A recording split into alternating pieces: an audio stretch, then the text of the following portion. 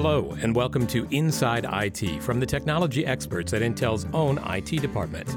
In this program, we talk about Intel's support for Android devices in the enterprise. We've talked about Intel's Bring Your Own Device program in previous podcasts. Intel enables employees to use their own smartphones, tablets, and other devices for work. Of those, about half, 20,000 in all, run the Android operating system. That's according to Rob Everett. I work for Intel's Information Risk and Security Group, particularly looking at small form factor consumerized devices and how we can use them internally. One of the particular challenges IT faces in supporting the open source Android OS is the number of variations in the market. If you just take all of the different hardware platforms we have and then all of the different software or versions of Android which run on those, you're talking about 800 different combinations of hardware and software. Everett says while most people think only of smartphones and tablets, there are more and more devices running on Android OS. One of the things which IT is beginning to get to grips with at the moment is the whole wearables and the embedded Android devices. So that's everything from your bathroom scales and your radio alarm clocks through. We're not seeing a great deal of those at the moment, but it's important to us that whatever technology solution we put out there is able to support those. Not only do those hundreds of combinations create a management challenge,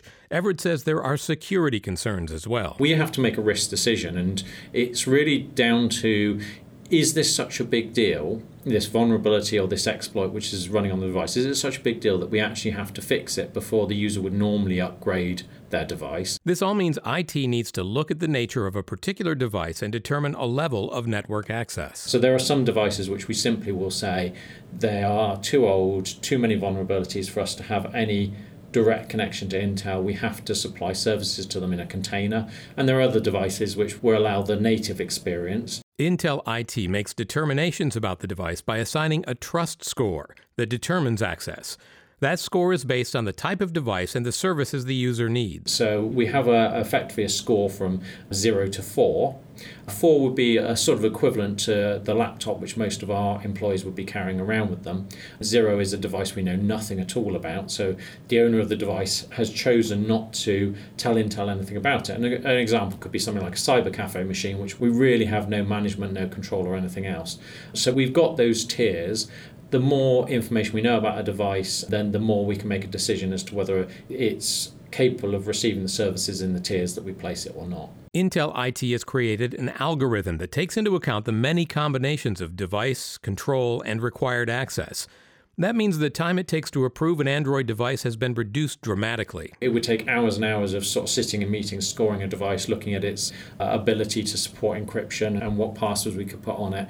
And now we really have that down to a point where we literally just have a set of questions we can answer. Intel IT is keenly aware of the balance between access to personal information and the security of the enterprise. If we have a particular application that we know has got malware in it or can threaten Intel's data, we need to know what devices have that application.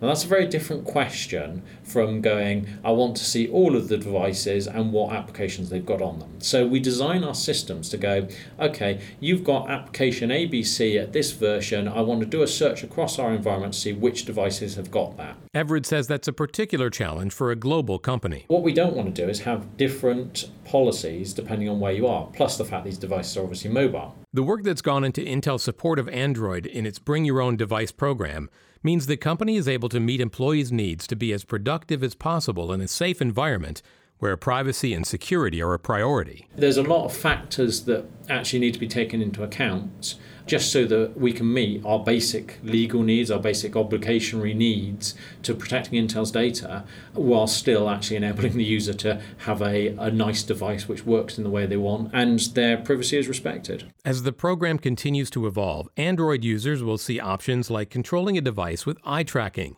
and connecting and syncing to the Intel cloud.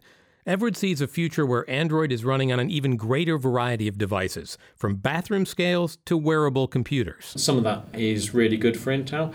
Some of that is going to cause us more problems. And great examples are where it's capturing information about, for example, heart rate information and things which are very specific to people. That's where we're going to have to work hard to make sure that we don't get any of that information back to Intel. That's Rob Everett talking about using Android devices at Intel.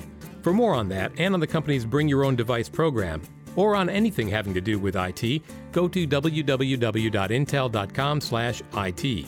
While you're there, you can sign up for the Intel IT Center for regular updates on IT topics, third-party research, IT-focused events, and more. For Inside IT, I'm Paul Lancourt.